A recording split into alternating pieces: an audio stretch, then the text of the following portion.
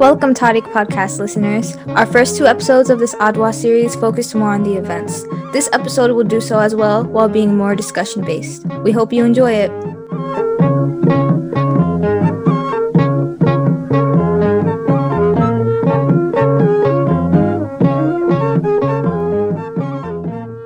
There are a lot of interesting questions to follow the podcast. Starting off, what factors do you think led to the Ethiopian victory? All right. So there's a lot of things that I think that we can discuss. For instance, now we went into this in depth, like in the podcast. The way the Ethiopians purposefully misinformed the Italians of their intent and the conditions of their armies was definitely a massive factor, like a massive deciding factor. So, the major vassals like Nugus Tekle Haymanot of Gojam, um, Ras Mikhail of Wello, etc., would like send letters to the Italians, of course, as they were instructed by Milik, giving the Italians the idea that they would betray Ethiopia. And there were various double agents that the Italians had hired to, give information, like to get information. But of course, they were working for the Ethiopian side, especially under Rasalula. And so I think that's definitely one of the massive, deciding factors.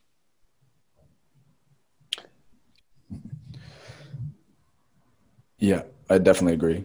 The misinformation campaign was vital, and you had a lot of double agents working within the Italian army, and feeding them false information, like you said.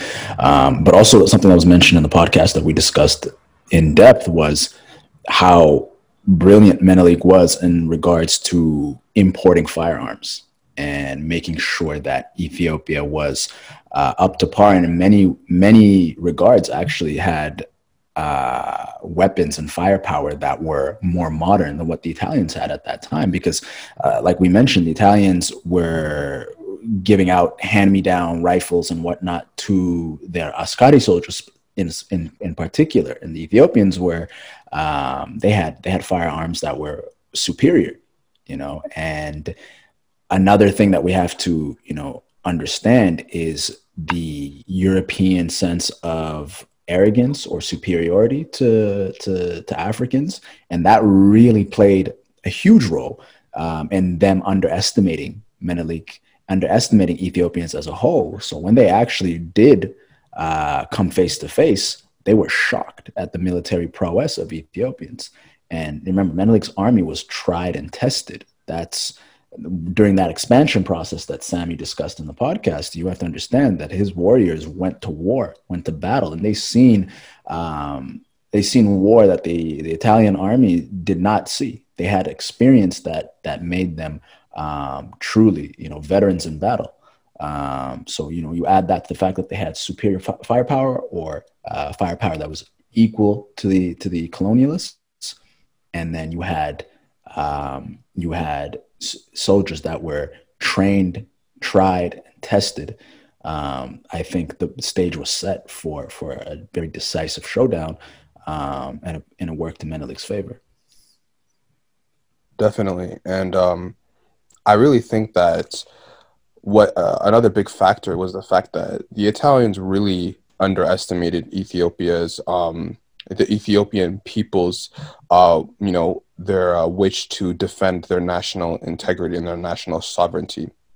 Because it really, the fact they had this, not just the Italians, but the Europeans had this view in their mind that all these African tribes and all these chiefdoms were constantly fighting with each other, and they hated each other, and there was no concept of nationhood. So they kind of they just pretty much assumed that Ethiopia, all of these different provincial region leaders and there's regions, they were going to constantly swab with each other, and they were going to side with the Italians if they tried to persuade them enough. And they really underestimated Ethiopia's long history of unifying against foreign threats, foreign aggression, and their threats. And they had tried to adapt this, this very widely used divide and conquer kind of policy that other European colonial powers tried to use in order to divide the rest up of Africa. They adopted these practices, but the fact that Ethiopia was immune to that really kind of took them by surprise. If y'all know, like in terms of the history of preceding Adwa, they tried to turn Minilik. The Italians tried to turn Minilik against the previous emperor Ate Johannes against them. And what that didn't work out when they were, well, it did work out sort of in a way, what they perceived as it worked out, because Minilik was receiving arms because he was a rival to Johannes. So when Minilik came into power and he called them out, and he was like, "You're not going to take over this country." They were like, "Okay, you know what? Then we're going to do the same thing that we did to Johannes, and we're going to try to bribe the other regional leaders against them." Just like how they tried to pit Minilik against Johannes. And there's a quote here that the Italian Prime Minister Crispi actually said to Colonel Bartieri. This is what he said, and I quote: "Minilik's inexcusable behavior compels us to prepare from now on a defense plan. As we did with Minilik against Johannes, we should now encourage pretenders against Minilik. Ras Mengesha and Tigray, Mekonnen, besides personal ambitions, have serious grounds for hatred and revenge against the emperor. If Minilik disappears, the emperor could be divided into two kingdoms, one in the north and another in the south, under Italy's lofty protections." So it's clear to see that they already had these plans to divide Ethiopia and try to pit other people against each other. Like this was all a plan that they tried to premeditate, but there was no kind of thought in their mind that these regional rulers, as divided as they were, or as hostile as they were to each other over personal ambitions, they always believed that Ethiopia was greater. Ethiopia was a priority against national enemies. So that was a huge factor. And the fact that, Minilik, he was I think people have already said it like earlier in the podcast. Minilik tricked the Italians and he made it look like these other, Ras Mengesha and Tekle Haymanot were about to betray him. He went and he sent fake letters out, pretending that they were on his side. And then comes to turn out, they pull up in the morning and you got all these provincial leaders, and you got all these different peoples lining up stacked against them. They were about to wipe them out. And he was like, "Yeah, y'all thought, Ethiopia comes first at the end of the day." So this concept of national unity, things that preceded even Italy, like Italy was itself it wasn't even a unified country until 1865. There was no concept of Italian nationalism. But Ethiopia as a country, Ethiopia Awinet as it existed for centuries before. And they couldn't come up with that. They could not, it was unfathomable in their minds that, we had a country that we would, fight and die for. And that's something that all our ancestors did. So that's something that completely, that took them by surprise. And that was a huge factor. Yo, man, like going off of that last point, I'm not sure if it was Crispi or someone else, like in the Italian diplomatic party, but so basically when Minilik took power and he started taking a sort of hardline policy, and when they're on their way to Adwa, he basically said something along the lines of Johannes has not died. Minilik, the king of Shoa, is vastly different from Minilik, the king of kings. So basically they were saying there was no difference right now in their approach to Italy. Johannes was the same exact thing as Minilik. So they vastly underestimated how far people would go to protect their national interests as well. Facts. Yeah. Facts. And actually it just goes to prove how diplomatic Minilik was. He was well aware of their intent, and I think this is a key a factor in why Minilik never actually actively moved against Emperor Johannes, because like I said before, like when back when Menelik and when Johannes was emperor and Menelik was Nugus of Showa, there was a lot of hostilities between Johannes and Menelik, and the Italians thought that he was going to act on behalf of them, so they kept giving him arms, basically saying that we're going to give you arms if you promise to move against him. And he was like, yeah, I got you, I'm going to move against Johannes. And for 10 years, he didn't do nothing. Sorry, this man finessed the hell out of these white Italian colonial leaders.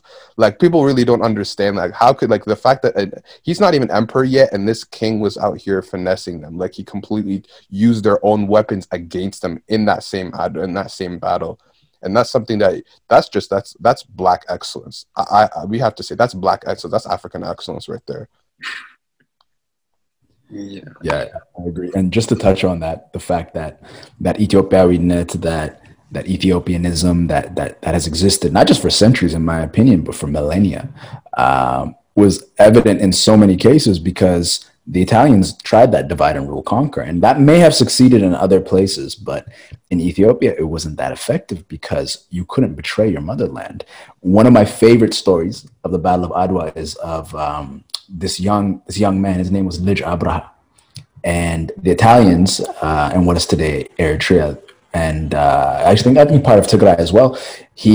They sent him to Italy to become educated. At that time when they were colonizing Eritrea, when they were occupying Tigray, they sent this young boy. His name was Lij Abraha to Italy to become educated.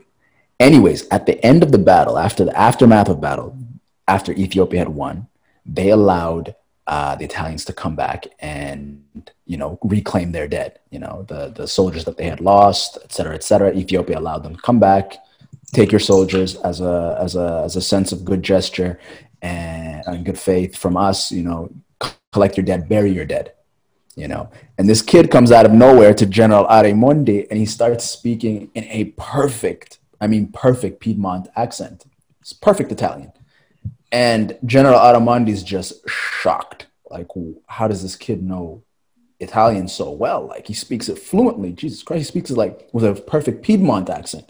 Even the Ascari that fight for us, they can barely master, workable Italian. But this kid speaks it perfectly. He was shocked, and they asked him, like, how do you know Italian so well? They realized he was that kid that they sent to Italy as a kid. But what happened is during the Battle of Adwa, this kid ended up coming back to Ethiopia and saying, I'm going to fight for my country against the Italians. So yeah, they gave me an opportunity to become educated, make something out of myself, et cetera, et cetera. But at the end of the day, Ethiopia is my country. Ethiopia is my motherland. And to me, that was one shining example of no matter what, that Ethiopianism is always going to be in your heart and your soul. And this kid ends up fighting against the Italians at the Battle of Adwa, and Menelik, as a reward for his services, makes him the chief of the village of Inticho, which is northern Ethiopia and Tigray today. And he was only 20 years old. So that was just a great example of Ethiopiaዊነት being something so powerful, where even no matter how enticing the enemy is, at the end of the day, your motherland is your motherland. You can't turn on your motherland no matter what. And that was such a good little example. It's just a funny story. So that definitely ties into the fact that misinformation campaign that Nati was talking about, and that Ethiopiaዊነት and Ethiopianism that Sammy was talking about definitely ties into that, just touches into that. There's so many examples of that, by the way. But, it's just a little funny story. And Nati, I think you wanted to say something? Yeah, man. Like on the Lij Abraha thing, was he sent by? I thought he was sent by Menelik to Italy. I didn't know that it was the Italians who sent him. No, it was actually the Italians that sent him. When I was reading on his story, the Italians had sent him to Turin when he was 13, and he was educated there, and he ended up mastering Italian. So when he returned, though, he joined the resistance against the Italians, and he fought for Ethiopia at Adwa. And then in recognition of his services, he was made chief of Inticho. And he was only 20 years old at that time, right? And as a gesture of friendship to Italy, actually, Lij Abraha sought the release of Enrico Rosario, who was an Italian prisoner from Campania. and he was under his basically his guardianship until Menelik could negotiate with the Italians to send them back. But as a gesture of friendship, he's like, you know what, you guys let me study in your country. There's no hard feelings. I'll just give you this guy back. And I thought that was just such a funny story. But yeah, it was actually the Italians that sent him out to become educated. And just to touch on that too, like I also think a major factor was Alfred Ilg, the Swiss engineer that was Menelik's, basically right hand. He was instrumental in what he was doing, and people don't understand the gravity of that. This is at a time where there was not a lot of Ethiopians in the diaspora like today. We didn't know how to speak European languages, but Alfred Ilg was traveling Europe at that time, telling Ethiopia's story in a language that Europeans could understand. So it humanized Ethiopians to the European public, and it made Europeans become vastly against Italy's aggression towards Ethiopia, a sovereign nation. And I thought that was just brilliant. Not to mention, Alfred Ilg was as an arms dealer, right? So like Sammy was talking about how, Menelik was playing the Italians, et cetera, et cetera. He didn't do anything, but they were giving him guns anyways for some lip service when he didn't actually commit or do anything against Ioannis. But mind you, Alfred Ilg is probably the one behind the scenes telling Menelik, yo, listen, the British hate the French. They have their rivals. Know that the Italians are going to try this divide and conquer technique because they've been doing it everywhere around Europe. You need to be smart and play them against each other. So it was amazing that Menelik actually understood the rivalries that were amongst Europeans. He understood what European public opinion would be. He understood how to politically maneuver Europeans against each other. I don't think any African monarch at that time was able to successfully do something like that. And that also, ties into the ignorance that Europeans have for Africans, especially at that time. Like, how could an African king or African monarch do something like this and play us? No way. Like, are you kidding? No, these are savages. They throw spears. No, like they're not going to be able to politically outmaneuver us. And that's exactly what happens. That's why underestimating your enemy I think could be the worst thing ever. And that's what the Italians did. That was one of the key things that was destroyed them in the end. Not to mention, Alfred Ilg didn't just go out there and give lip service. He was also an arms dealer. He literally, you thought the Italians were the only ones supplying Menelik. The French were heavily supporting Menelik, because they hated the British. And they knew that, all right, if we support Menelik, he can keep the British on hold and they won't get any more territory. So like, look into the brilliance of this. Menelik had 500,000 rifles in the field by the time Adwa started. You understand the gravity of that number? Like, that's crazy, right? Sorry, Sammy, you were saying? No, I was just wanting to say, like, he used their own policies. He used their own freaking, their tactics against them. At the end of the day, they really thought they could divide and conquer, and he did the same thing against them. Like, it's crazy. He flipped the script. Like, he divided and conquered Europeans. Essentially, is what he did. Really, that's crazy to think about.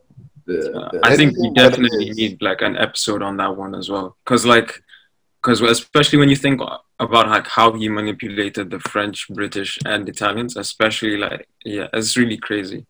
That's facts. Definitely need an episode on that one. People don't give him his credit, man, and that's the thing. Why this is one of the reasons why we wanted to do this podcast. We all know about the Battle of Adwa. We all know it was an amazing victory. We all know we won, but do we know what really happened? Do we know what happened in depth? And when you know what happened in depth, you just really give more credit to your ancestors, to our ancestors, and say, wow, like, geez, they were really operating at a different level out back that time, right? And the various circumstances that were surrounding what was happening in Ethiopia and the geopolitical scene in Africa at that time. Like, the fact that we were the only country who managed to do that in Africa, and this isn't to belittle the other efforts to fight off colonialism in Africa. This is not to say there was a lot of people who popped off against that, but what made Ethiopia manage to stay out was because they kept this, and it was so, like, it's not a coincidence how a lot of these countries in Africa have adopted the green yellow flag,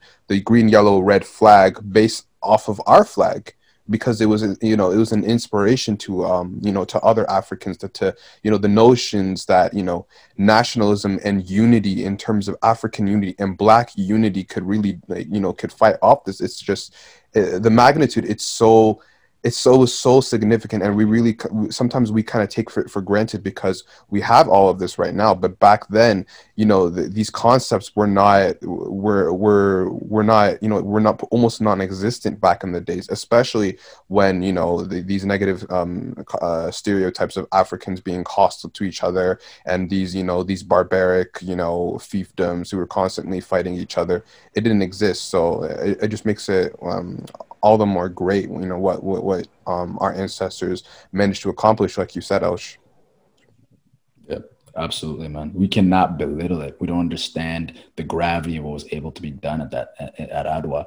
And that's why exactly we did this podcast, because you need to know in depth what happened, man. And once you understand that, you can never look down on their accomplishments. Mind you, this is something we all contributed to. There's no Ethiopian, I think, that didn't have an ancestor or somebody related to them that went out there and fought, and many times didn't come home.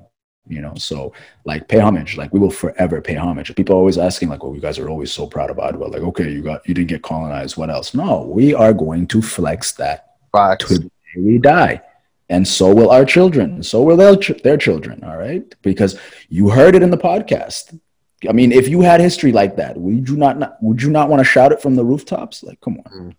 Right. So there's so many factors that led to an Ethiopian victory, but that ultimately I have to go with Sammy, man. That Ethiopianism, that Ethiopianism, it's too embedded in our DNA. Like, you can't. I don't care for fighting amongst each other. Somebody comes into your home to enslave your people, you're going to fight that off. And you have to understand, Ethiopia has been surrounded by enemies and people that are hostile to our nation, that want to conquer us for centuries. That's just a fact. And we're going to go into other podcasts and episodes where we talk about the different types of wars, et cetera, that have afflicted our country. However, no foreign power has been able to dominate and subjugate us or occupy us and conquer us for extended periods of time. We have always been able to rally amongst one ourselves, unite, fight to the end against all odds, and win and preserve that independence. That's key. I don't think there's going to be any generation of Ethiopians that is going to ever let that happen in our country. We see that today, and we're going to see that into the future. We're going to keep fighting. So what I'm saying is, we've been surrounded by enemies for so long. That makes us good at war. We don't like war. We don't invite hostilities, but if it comes to us, we will finish it. And Adwa is a good example, one of many examples of that. One of many examples, exactly. Yeah. And I think the Italians were ignorant to that fact, because they came in there saying, all right, we conquered this, we conquered that. All of Europe is conquering all these African countries. It's not that hard. We have superior weapons, more discipline, et cetera, et cetera. Well, Ethiopia is going to be the same, obviously, but they didn't check our track record. We have been doing this for a long time. We are good at fighting. It's so embedded in our nature and our culture too. Like, that warrior spirit is something we really, really aspire to be. Like, everybody wanted to be a warrior back then, because that's how you brought prestige and honor to your country. And dying on the battlefield was something to be proud of. You brought honor to your country, your household, et cetera, et cetera. So I think they severely, severely underestimated us, and they paid for it. Definitely. Nice. One last thing I wanted to mention was, like, that spirit of collaboration, the Ethiopian net and stuff, is key, but also, like, the food supply. So Ethiopians travel light, and they move quick, and that allows them to move quick. Of course, they fleece the land, they loot a lot, and loot and pillage from from the peasantry. But also, something that's really important to note is that people like Itege Taitu, and also Abuye Abdul Rahman, who was the chief of the Jale Oromo clan. They provided, like, thousands of cattle to feed the army, and that helped, like, keep them fed. And, like, of course, they got starved, like, for 1 month at Makale, but yeah, that definitely helped them a lot. Yeah, Without a doubt. Like there's so many, so much we can talk about. We're gonna run out of time if we do, but yeah, 100%. Like the logistics and the fact that you had to feed 100,000 warriors who had to find their own food was not easy. And so, without by all means, like we need to like. There's so many layers to this campaign that people don't understand the gravity of what it took to do what we did as Ethiopians that day. So I agree 100%, Nati.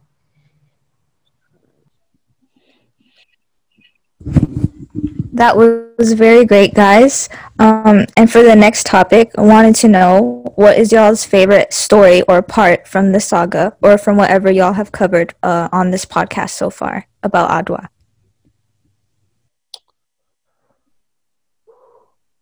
Who wants to go? Um, You could start it off, Sam. um, Honestly speaking, like I grew up hearing a lot of stories of what particular, certain Arbeñas did, a lot of, regional leaders did, a lot of, what their contributions to the war was, from what I heard, from my family growing up, things that you couldn't even like, you can't really read up on books unless you read like the real, like the Amharic, right? Like the Amharic stories and stuff. And I hear like, almost like myths, like you would grow up like you would sleep at night, you would listen to before you sleep at night, right? um and I remember just some of them from the top of my head. Like I would remember hearing the stories of how Empress Taitu, how she would come up, she mounted up in Adwa, and she brought a lot. She not only just she brought like, I believe, about 20,000 men, personal men from her personal region in Yeju and from Gondar to fight in the army. But she also brought a lot of women. So she brought a lot of women nurses, people who were going to feed the army back then, because she knew how strategically you were bringing a whole army, almost 100,000 people from different parts of the country into that small region up in the north where Adwa is. And a lot of it, they were very aware of the fact that resources were, they were burning out, and they would have to move, fast. So basically, she brought a lot of women. She brought a lot of people to bring in their cattle to feed the army while they waited until the battle was going to start. And even before Adwa, right before Adwa started, I remember hearing a story of how she brought in a lot of women. She disguised women, people from her clique, I guess you could say. She disguised them as peasants, to go into the Italian camp, and to kind of serve them, to pretend that they were going to surrender to them, basically. And a lot of the Italian soldiers, basically, they would often remark on how beautiful Ethiopian women were, etc., etc. But in reality, what these women did was what they would carry like a lot of these drugs, and they would go and they would poison their wells. They poison their wells, and they would make these ravines completely poisoned, to the point where when a lot of these Italian soldiers would drink from this river, and they would drink from this well, they were completely just, they were out of it. So they were, particularly because of this, it made the Italians, it was from this particular instance why it would have made the Italians hasty, and they went and they attacked earlier than it was suspected, because they wanted to kind of delay they wanted to bide their time until the Ethiopian army was going to completely just ravage the land and make exhaust the natural resources of that land. But because of this, they made them desperate, and then they had to go out and attack earlier than they would have wanted to. So this contribution of what Taitu did, and I'm not 100% sure whether it's totally based on reality. It could have been, exaggerated, for example. But this is something that I grew up learning about, and I've read about it from other, historians. But this is things like, this is just gold. Like the fact that she would go, and she would, the fact that women, like, they were a really influential part of Adwa. The fact that they both were warriors, and they would also, they helped feed the starving. They helped feed the army. They helped nurse their injuries after the Adwa the aftermath of the battle. This particular story really stood out to me. But I would hear, other stories, Balcha Abba Nefso, what he did with the cannon in the Battle of Adwa. There was these stories, but just from the top of my head right now, that's that one that kind of stands out to me personally, because it's something that I feel like has sometimes been overlooked, both by foreigners and by Ethiopians alike. So I thought that was something interesting. I thought that was really interesting for me. But there's so many contributions that so many people did in Adwa that sometimes don't get the recognition, they don't get the attention that they really deserve. But I'm sure you guys have your own kind of opinions and stories that kind of speak out to you. Yeah, Sammy, I couldn't agree more, man. That was profound, man. Like there are, we hear about Ras Alula, we hear about Emperor Menelik, we hear about, all these amazing heroes at the Battle of Adwa and the things that they did, and just Balcha Safo, and you hear about the Ras Mangeshas and the Nugus Takla Hamanots, but how many stories go untold? How many stories are unheard? You know what I mean? Like, it's unbelievable to me when we think about how many warriors and how many people contributed so many brave acts of heroism on the battlefield, but also off the battlefield. And when you talk about the contribution of women in the Adwa campaign, man, you guys don't understand. Like, do you know how hard it is to cook for an army of 100,000 men? Like, I can imagine. You don't understand the gravity of that situation. Like, Sammy, you hit it on the head. Emperor Taitu was so far thinking. And I'm not trying to be in any way, downplay the contributions of women or whatever, because they did fight on the battlefield too. Don't forget that they did. But women were cooking for the men or for the army during that time, during that campaign. So you have to understand, like, cooking and setting up and prepping and making injera for 100,000 soldiers is not easy, and not to even mention this, it took a toll on the peasantry as well, because the Ethiopian army foraged. They didn't have supply lines like the Italians. They fought a completely different type of warfare.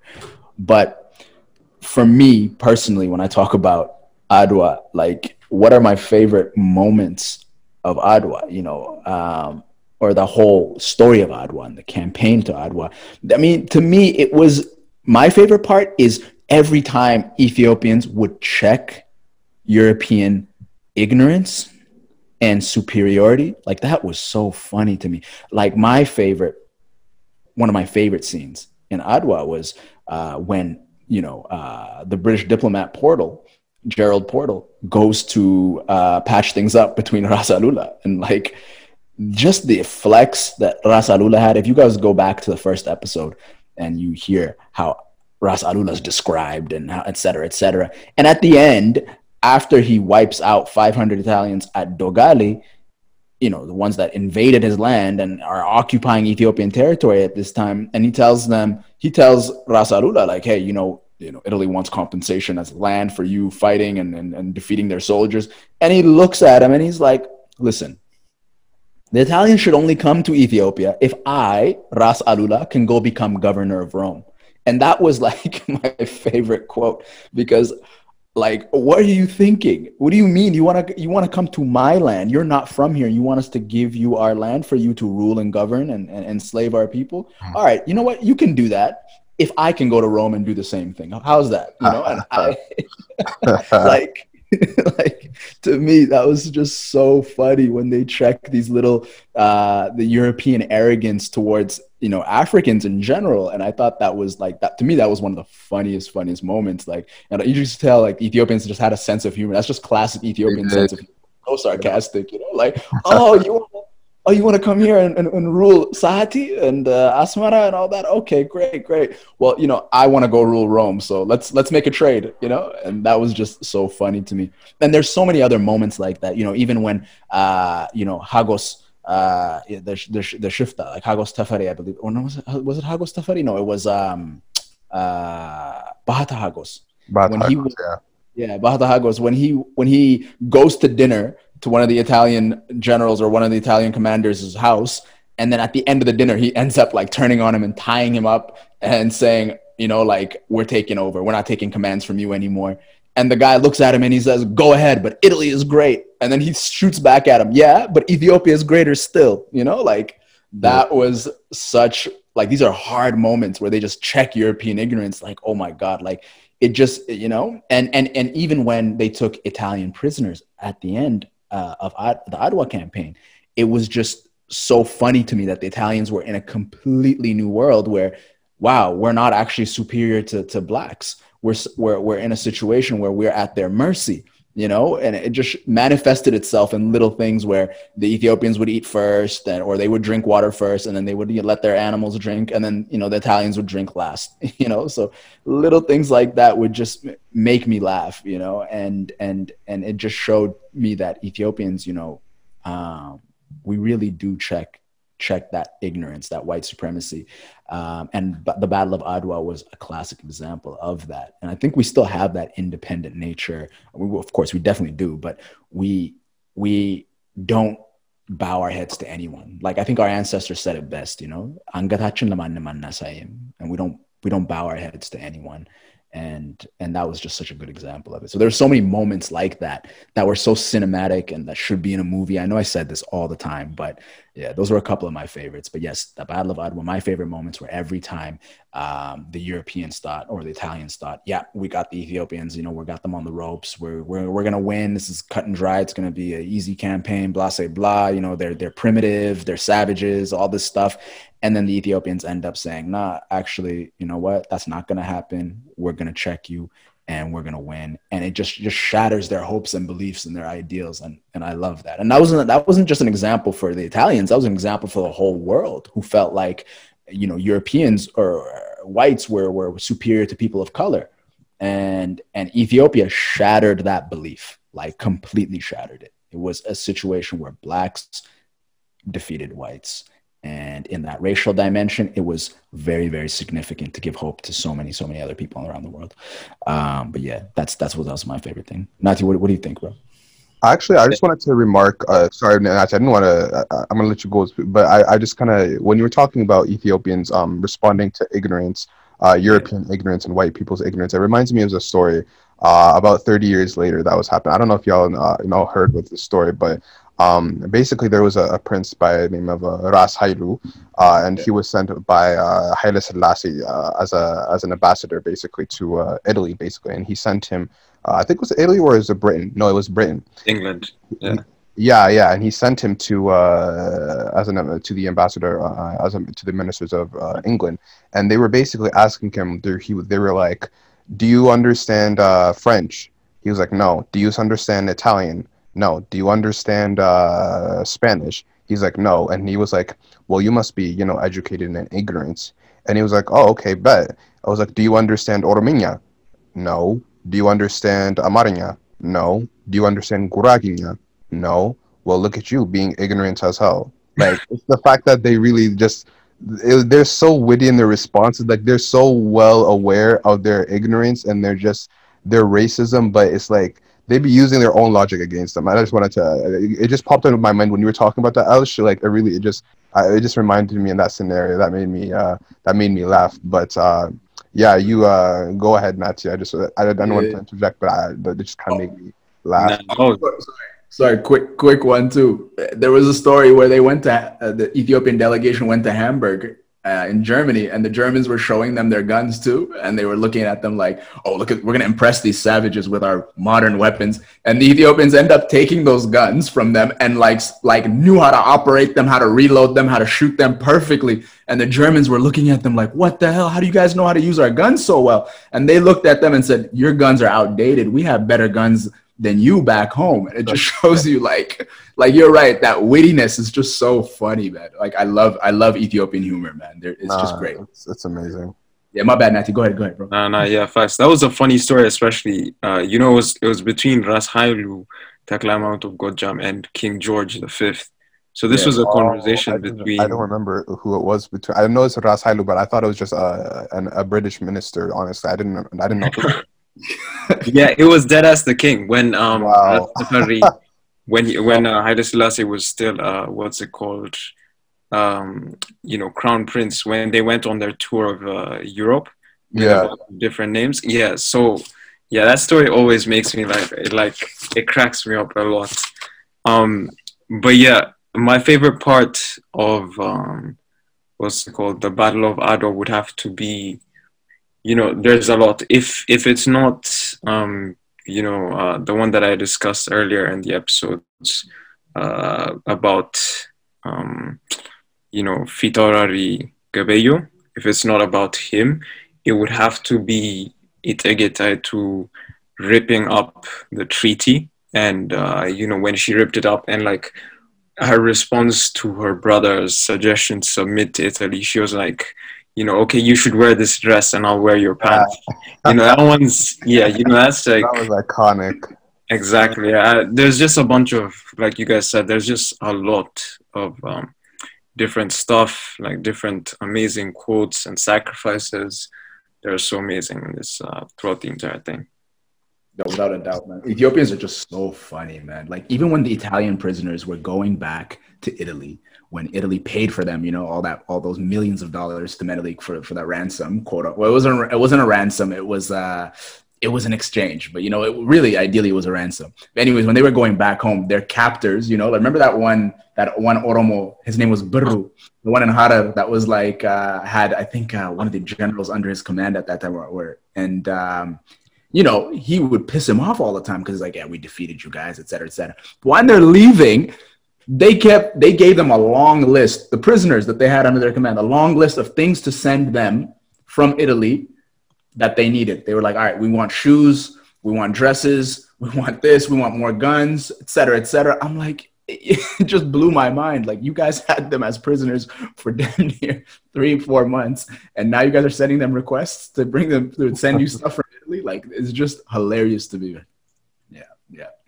And Ethiopian humor is just undefeated, man. Undefeated. Something I've always heard growing up, I don't have any idea about any specific battles, but I've always heard that women would use berbere and they would use that to blind Italian men. So I don't know if that's true, but that's something I always heard about. I thought that was clever. So do y'all have any confirmation on that? Yeah. Honestly, I don't. I heard about this as a kid, but I don't know if it was to be taken literally. No. I don't Yeah, know. I think it was. Yeah, like during the Italian occupation, the Arbenyas, the female Arbenyas particularly, some of them, went to extreme like extent. They would sleep with the soldiers and like slaughter them afterwards. But like I've also heard that they would put berberes in their eyes or something like to sort of torture. Like I've also heard this thing. Yeah, so it's but I don't know. I don't like have any paper sources, to be honest. I mean, I do remember hearing about when during the Italian occupation during that second fascist war. I do remember hearing about stories of back in the highlands, when the Italians were marching down, and Ethiopian women would like be cooking wet with a lot of zait in particular, and they would it would be burning hot, and they would pour it on them. They would pour it down on top of their houses. So that's something that I do remember hearing about. That shit burns. Like that stuff burns the house. So I do remember hearing stuff like that. And they probably added meat or in there maybe. But in terms of that, I do remember hearing something like that. But in eyes, like that's that I mean that I'm not gonna say that probably hurt like hell. So. You know why I believe it, or I'm inclined to believe that was true, is because look, personal story. My grandmother, or she's from Showa. She's from Mans, and growing up, she had a rule, and that rule went through generations. All right, from my mom to me to her, and it was if you get into a fight, don't come home crying. Okay, I don't want to see you cry. You go back out there and you keep fighting. All right, cool. So that being said, my aunt was when growing up in Addis Ababa, my grandmother would tell her, look, if you can't, because she would fight boys, and sometimes she would get beat up. She was really strong back then. She's like, look, if you get beat up, if the boy's too big or too strong, you keep berbere on you and you throw it in his eyes. And we all know Showa, especially, when you come from that Menze background, like they are known for being very patriotic and whatnot. I'm pretty sure that's something that was carried on from generation to generation.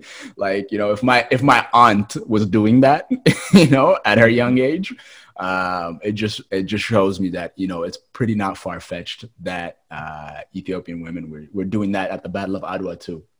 So yep. That's just my little anecdote, my little story. But yeah, I think that would have been very likely. Nah, for sure. That kills me, actually. Nah, thanks for confirming that. That story came from your ancestors. Literally came from your great grandmother or something. That was for real. That was us. We did that. So I think it's true. Why do you think Atsir Menelik didn't push the Italians out of the Horn of Africa? So that question, I think, can be divided into two. I think a lot of people ask this question, especially because first, there are two things. Did Menelik intend to push them out of the Horn of Africa? And then second is, why didn't he do that? So for the first question, there's a lot of sources that indicate that Menelik did want to. For instance, I think I mentioned this earlier in the podcast. From Raymond Jonas's book, I think page 130, 137, around there. Ato Gurgioros, one of Ras Makonan's lieutenants, was actually sent into the Italian, the Italians had held Mekelle at that point and were fortified inside it. So he accompanied an Italian doctor back into the fort and was given a feast in his honor. So he got drunk and he explained that Menelik intended to enjoy a drink in the Italian governor's palace at Massawa, which indicates that Menelik did intend to go that far. Plus, I believe that Menelik's own, secretary, meaning Sa'afi Tizaz, meaning Lord of the Pen, Gabra Selassie, mentioned that Menelik's intention was to push the Italians completely out of Africa. I think you can find that in Reflections on the Battle of Adwa by Paulus Milkias. So, I think that, there are a lot of factors that led to Menelik not doing that. One was the fact that he spent 1 month outside the gates of Mekelle, just siege, holding a siege over the Italians who fortified themselves in there. And Ethiopians were not used to that in any way whatsoever. So that exhausted their food supplies, the little ones that they did have. That also turned the local population hostile because Ethiopian soldiers had to take food from them. Plus, it really just increased tensions in the area. So that 1 month outside of Mekelle really cost them a lot. So they didn't really even have the resources to push on from Adwa to Massawa because the terrain in Eritrea is very, very dry. So foraging in those areas is extremely difficult. So that's one of the reasons I don't think, and that's one of the main reasons that people cite, especially when discussing this. The other is, of course, some cite that Menelik was pretty shrewd and wanted to sort of separate or reduce maybe Ras Mangasha's sphere of influence. That's what a lot of people also try to say. But, it could have been a combination of those two, or it could have been what I think, which is mainly food and terrain. Yeah.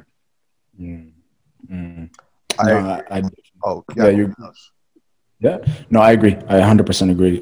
Particularly when it comes to the shortage of supplies, like they didn't have supply lines. They don't.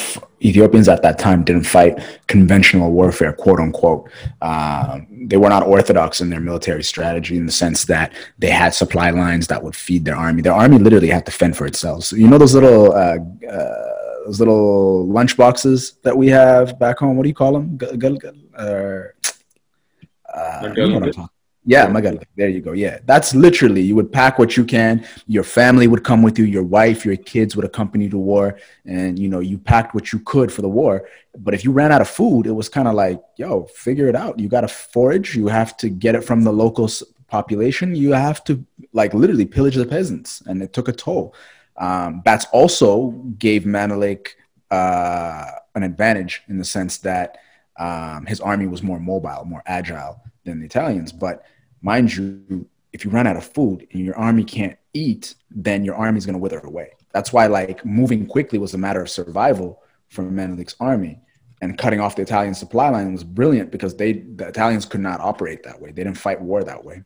But outside of that, one major thing that people don't understand is Ethiopia went through a major drought at that time, and it was historically considered one of the worst droughts, if not the worst drought in our history. To this day, they used to call it Kufukan, which means the evil days, and that's how people reference any drought or compare any drought to this day to those days. They would say Ndekufukan, like right, et cetera, et cetera. So you got to understand when they went through that drought at that time in that campaign, part of the reason for that drought happening was the Italians were importing cattle from abroad to feed their soldiers. And those cattle that they were bringing in from India brought in rinderpest, which is a disease that affects cattle. And that's a disease that Ethiopian cattle had not been exposed to. And that ended up killing the local cattle in Ethiopia and wiping out and killing off our food supply. So we're going through a drought. How in the world are you going to now take your army and into an entire colony that was established already by the Italians for X amount of years, and now try to liberate that colony? That makes no sense. Now, Menelik knew he secured Ethiopia's borders, and yes, the land that was occupied or turned into a colony of Eritrea by the Italians was Ras Mangisha's.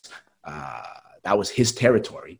However, Eritrea had been established as a colony for many, many years. And you have to understand when Menelik was doing the expansion process to expand, defeat his rivals, and unify Ethiopia. That happened in the 1877s. So for almost 10 years, that campaign to solidify his control, import arms, et cetera, it took years to do that. And in that time, the Italians were not just sitting there folding their hands and watching what was happening. They were fighting against Ras Mangisha. They were consolidating their power, and they had turned Eritrea into a colony.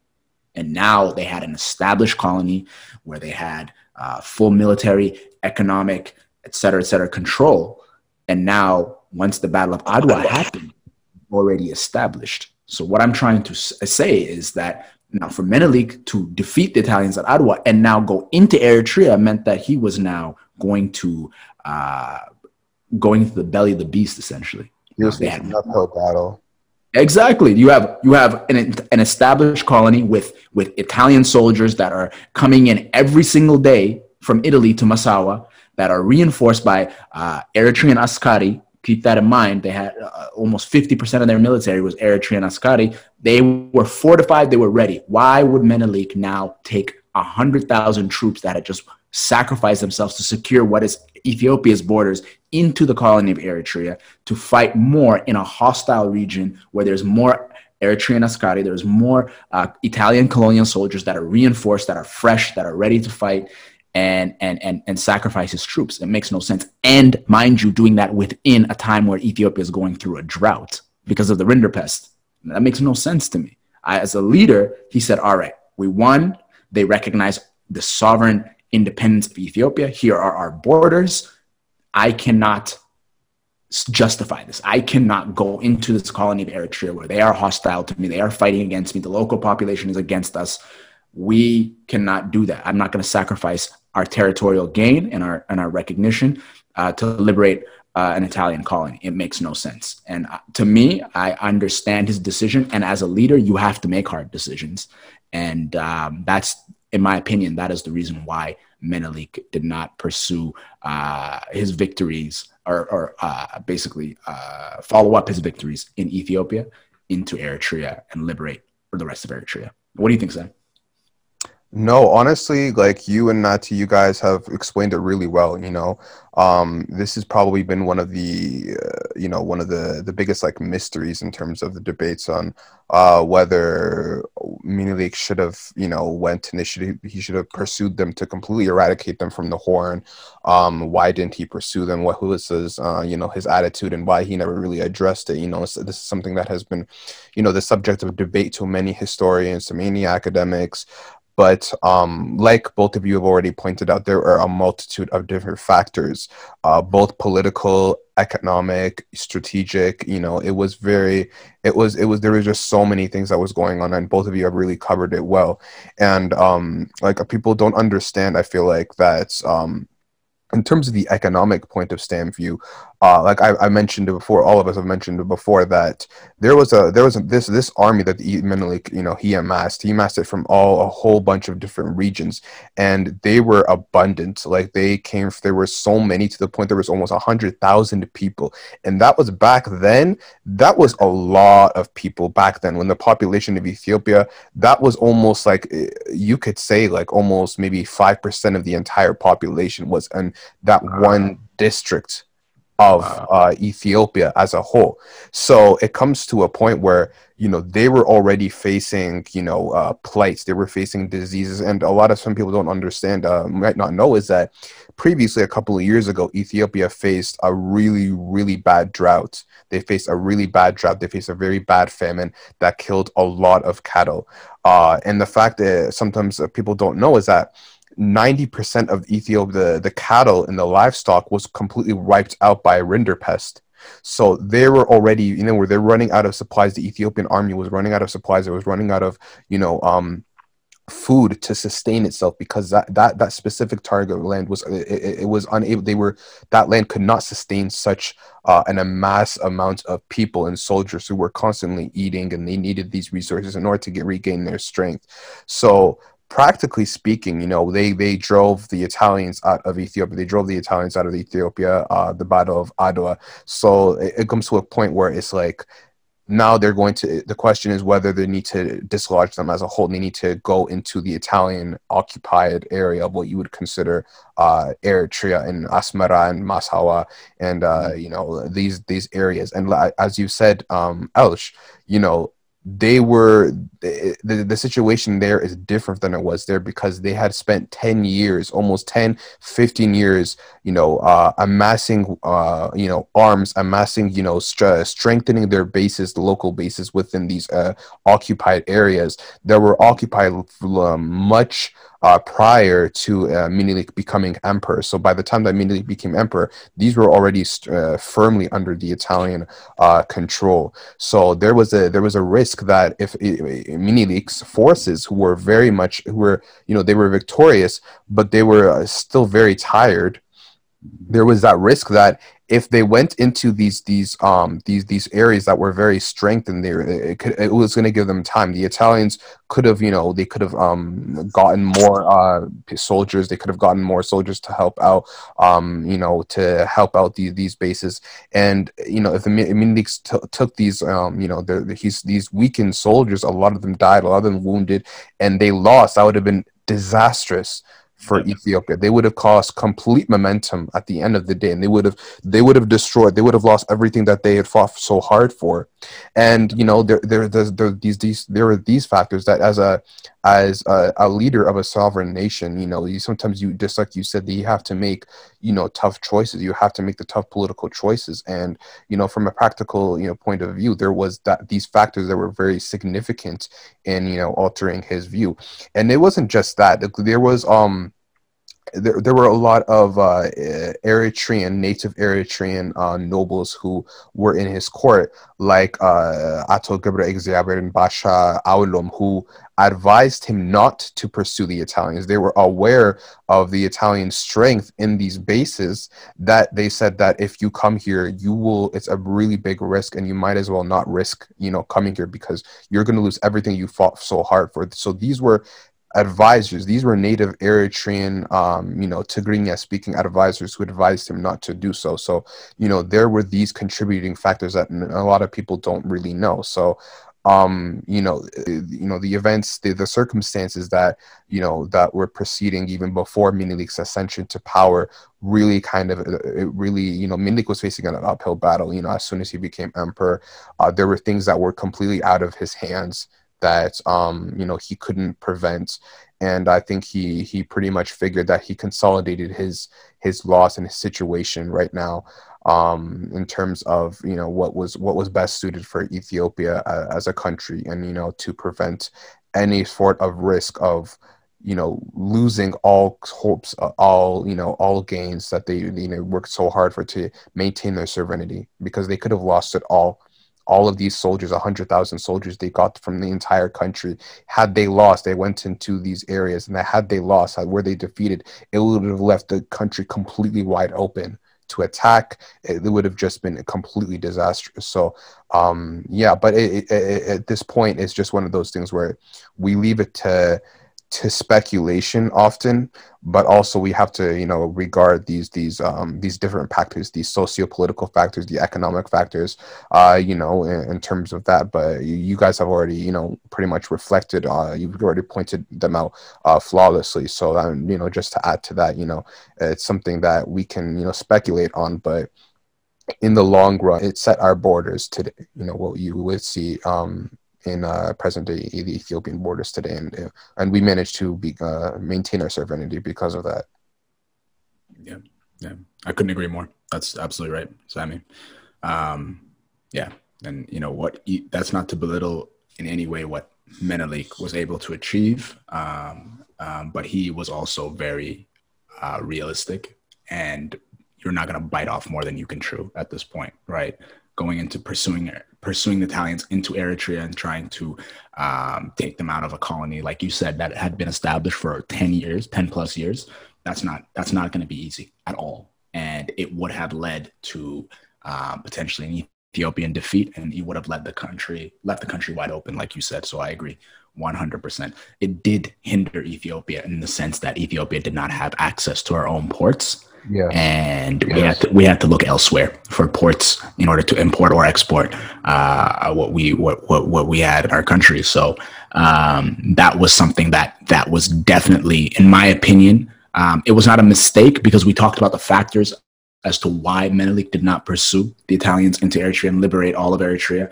However, it did have two very significant circumstances. One being you had the Italians that were firmly established in Eritrea and were to conquer it for the next 70 years. And that would completely sever the two populations or two peoples for almost 2 or 3 generations, where, now they are going to be hostile towards Ethiopia, because the colonists were hostile towards Ethiopia. And that was going to leave a deep wedge between the Ethiopian people and the Eritrean people. Furthermore, the Italians could use and did use Eritrea as a launching pad to invade Ethiopia for a second time, which we're going to go into more detail on another episode. But in 1935, Mussolini used Eritrea and his other colonies in Somalia to penetrate and invade Ethiopia for a second time. So it left Ethiopia vulnerable in 2 ways. There was always that threat that the Italians could invade Ethiopia again using Eritrea. Yeah. And we were completely surrounded and landlocked, and we had to look elsewhere for our port access. And so they had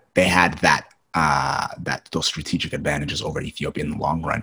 But Menelik could not pursue them further, because it would have been, in my opinion, a mistake. It would have decimated the Ethiopian army. Yes, we were strong. Yes, we were solid. But like Sammy said, our troops were accumulated from all corners of Ethiopia. They were far away from home. They were tired. They fought at Ambalege. They fought at Mekele. They fought at Adwa. These are not easy battles. And you expect them now to go into an Italian colony where fresh troops were coming in from Misawa every day? Come on, man. You know? Yeah, you never know. There was talks that they were going to turn on Minilik because they were exhausted. This was something that, you know, was in the past. You know, if you pushed your soldiers too much and they're unmotivated, they might turn on you, and they're going to just completely give up, and that would have been even more disastrous. Exactly. So, you know, Baratieri made a bad decision attacking Menelik instead of retreating. Menelik was a shrewd military strategist, but he's also a realist. He's like, I'm not going to make the same mistakes as these guys. All right, cool. This is what's happened. But also, here's the situation. Here's the reality of the situation. We're in a drought. My soldiers are tired. They're hungry. They're far away from home. Eritrea is an established Italian colony. They have fresh troops coming in every day from Italy into Massawa. They are reinforced. They have supply lines in Eritrea. This doesn't make any sense. Right. We can't go in there. We can't. And honestly, if I were Menelik, I would do the same thing. Again, this is something that we can always speculate and forever debate. However, here are the facts of the situation at that time, and the rest is up for interpretation for all of you. But This is just our understanding of the situation based on the facts on the ground at that time. That's all. Exactly. Well, I think we've convened. You know, I think we've talked on some pretty hard-hitting discussion points. You know, Adwa, it means so much to all of us. You know, and you know, the events that led up to the war, the events, you know, during the war, and what happened after. All of these was, you know, these were completely, they were all significant in their own respective ways on what shaped, you know, the future events, the future political events of Ethiopia, and even to other African nations in the Black diaspora. These were all very significant in to each of us. So, you know, that's why, you know, I think it's important to have like these historical discussions and, you know, to speak about this, because a lot of, you know, like you said, Elsh, you know, a lot of us know, you know, about Adwa, but do we really know about it? Do we really know like the details and, you know, the hidden cracks in terms of some of the mysteries that we might have, the questions that we might have, you know, even, you know, I think talking about it really, we can unearth a lot of, you know, a knowledge that, you know, that a lot of us might not know of. You know, there's things that I learned today that I didn't hear about, you know, myself, even though I'm well versed about, I would say I'm well versed on, you know, the historical, the events of Adwa, but there are things, you know, we've talked about that I had no idea. I never heard. So it was really great for me to hear. I think it was very helpful for me to hear, you know, both of your inputs and your perspectives on this history, and things that I never learned. So thank y'all, both of you guys, to you and Nati. My pleasure, man. And I feel the same exact way, man. I learned so much that I didn't know before. And that's what we did this podcast for, man. That's the beauty of it, man. We're here to share knowledge based on viable facts and historical facts. And this is what we're here for, man. So, you know, it's my pleasure. And thank you, Sammy. Nah, for sure. So yeah, stay tuned, guys. Thank you guys for listening. Thanks, guys. We're going to be doing a thank you every episode in a different Ethiopian language. For this episode, we will use Tigrinya. We hope you enjoyed this episode. Please be sure to follow us on social media at Type Podcast on all major platforms.